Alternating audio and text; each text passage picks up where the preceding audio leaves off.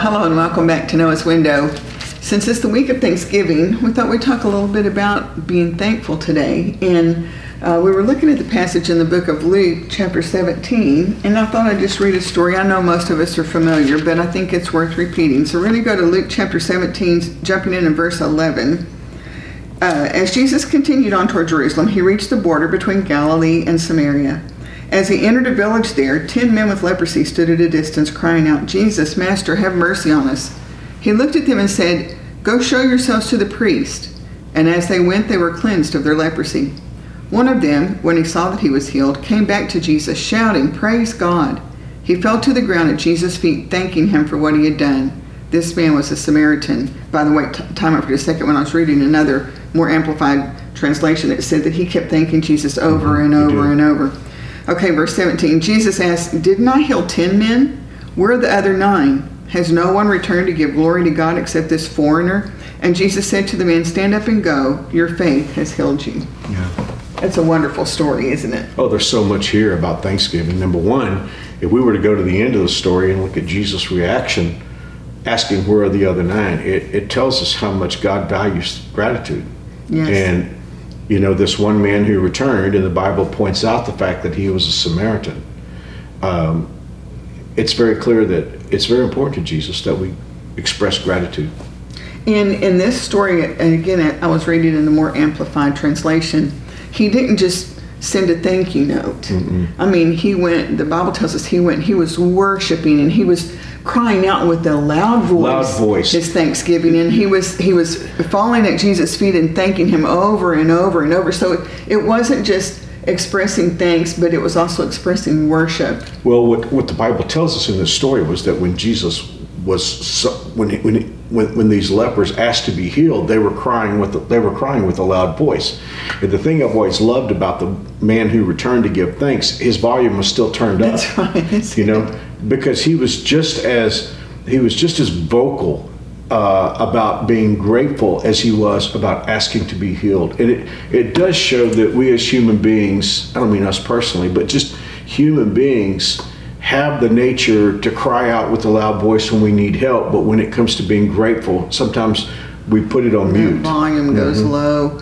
You know, I can think of several things maybe, but what would you think of as a modern parallel or illustration to this story?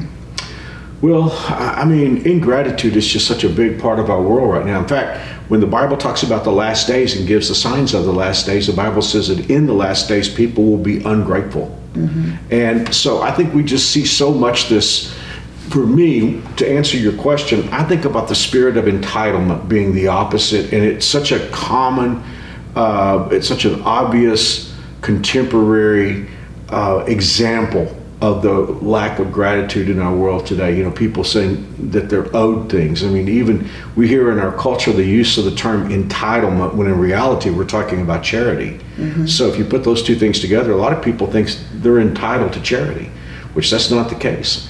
And for us who are so blessed by God in so many ways, countless ways, it's very important for us not to feel entitled. And I know that, here's the thing, while I'm on this subject, I think a lot of us Christians would say, well, I don't feel entitled.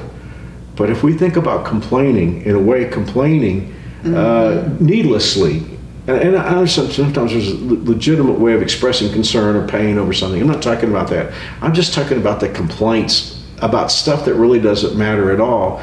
It's really kind of a way of saying I feel entitled to a perfect world, and the world's not perfect today. So I don't know. That's what I think of, to answer your question. Yeah, I think being grateful doesn't cost us anything. No. It really doesn't. Yeah.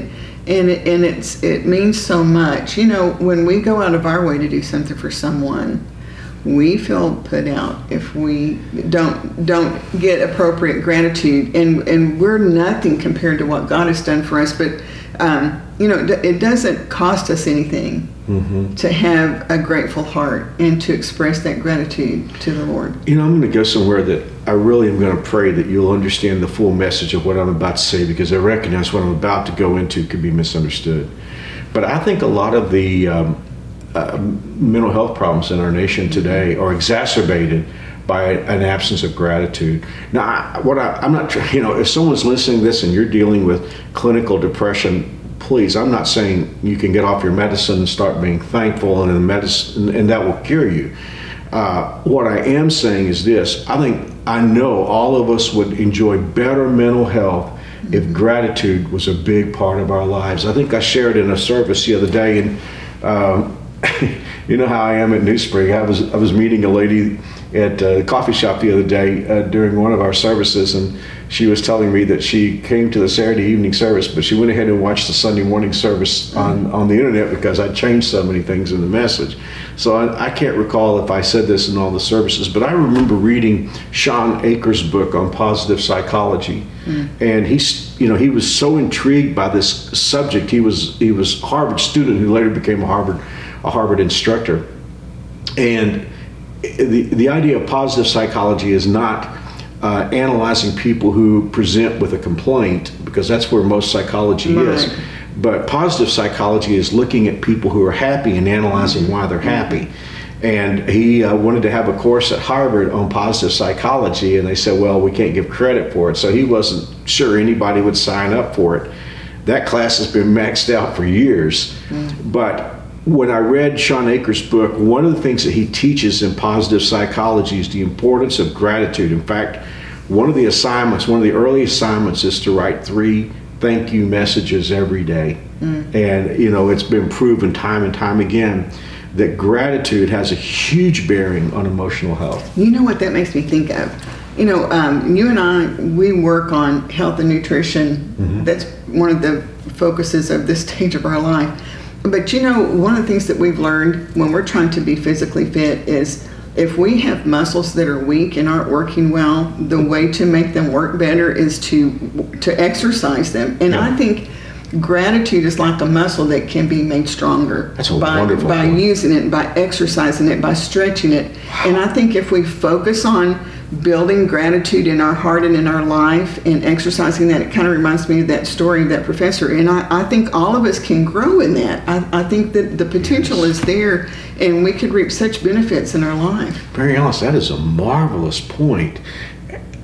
I love how that you're comparing gratitude with exercise, because if a person is going to be physically fit, they have to determine that they're going to exercise. They can't just exercise when they feel like it. Right. And I think a lot of us have the idea that gratitude is when we feel like it. Right. You just wait for the feeling to hit us. Right. You're talking about being intentional about it. Proactive about it, which means we're going to have to be grateful when we don't feel grateful. In the absence of that, we will decline. Yeah. I believe, because that's what, again, analyzing things right now, because I have a lot of muscles that have declined, and that's because I haven't been exercising them. And I think when we don't exercise our gratitude, we can so easily slip into the attitude of complaining, and eventually it'll lead us to bitterness and resentfulness. I just love what you're saying. We didn't talk about this before the camera started. You just had this idea while we were talking. You inspired it. Oh, okay. Well, I'll take that. But I love this idea of exercising gratitude, because I kind of got behind a few days, and so today I had a rough workout. Earlier today, I'm still kind of sore. But here's what I know about exercising. It's not like that I'm just going to feel like exercising until I exercise. I exercise when I don't feel like it, and then I begin to feel like it. And I think there is a great parallel with gratitude. Oftentimes, we're waiting till the feeling of gratitude comes to us, where if we would exercise that gratitude, then we'd feel like being thankful. And the thing that we've talked about a lot, too, is you can always start. That's right. You can always start, make it your plan, make it your goal, our plan, to exercise our gratitude and help it to grow by it'll get stronger the more we exercise it. I love that. Well, I love that. Well, I can't think of a better time to start. If we look at our lives and say, I could be more grateful. I know we're all grateful, but I'm saying if we take Mary Alice's suggestion and think about it as being intentional, I can't think of a better week to start than Thanksgiving week. That's right. We got a few days to build up before we get to the big day. Thanksgiving, right? Get a running start. That's right. Well, I'll tell you one thing. If you want something to inspire you to have gratitude, just get online and look at our worship services last week. our worship team and our choir just inspired us so much with songs about gratefulness. And so if you need something to kind of lift your spirits today, you just might want to get online and watch the service this last weekend. That's a great idea. I still have one of the songs they were doing on things. It's just playing on my player. That's why I said that. I've done the same thing. We had an officers meeting at the church, board meeting, after the Saturday evening service, and one of the guys on our board is Brad Benier, and he's also in the choir. Yes. And so Brad was sitting next to me, and I kept kind of humming that song, and Brad said, "I hear you humming that song." It sticks with you. It sure does. And that's a good thing. Yes, that is. Well, Mary Alice, we always pray on Noah's Window, and Thanksgiving is part of prayer. Yes, and absolutely. So would you lead us today? Yes, let's pray. Father, we are so thankful, and we want to stop and just focus on you to thank you for who you are and what you've done for each and every one of us. You've blessed us corporately, but you've also blessed us individually, and we want to be careful to stop and give you praise and glory and honor and recognition for all that you've done for us. And there's so many things that we know of that you've done for us that we can so quickly forget. We want to remember those, Father. Yes. And we want to even give you thanks for the things that you've done for us that maybe we don't even know. Maybe we'll know when we get to heaven. But thank you for your great love, for what you showered on us. Yes. I pray that you be with everyone in our family and our Noah's Window family. Help us, Father, to be focused on you and what you've done for us. Help us as we approach this Thanksgiving holiday. We'll be with family, many of us, and for some it will be a painful time because there's been great loss this year. Father, I just pray that you come and heal those wounds, comfort, and hold those close that are hurting. And for the rest of us who are going to enjoy a holiday that we have not suffered tragedy this year, I pray that you'd help us to stop and take account of that, Father, and to express our love to one another and to you more carefully and more thoughtfully and proactively. And we just want to be a grateful people. We want to honor you, and we want you to shine through us to others as we live out this year. Thank you again, Father, for all you've done. Thank you for your blessings. Thank you for what we get to enjoy with this special Noah's Window family and how precious they are to us. And we just pray that you bless each and every one. And we ask all these things, Father, in Jesus' name. Amen. Amen. Thank you, Mary Alice. Thank you for joining us today for this Noah's Window. We pray that you have a wonderful Thanksgiving week. We also recognize, Mary Alice, that a lot of our Noah's Window family may be traveling this week. That's true. So we want you to know that we're praying for you, that God gives you safe travel, brings you back to us. Yes. We'll see you tomorrow, God willing. God bless. We'll see you tomorrow.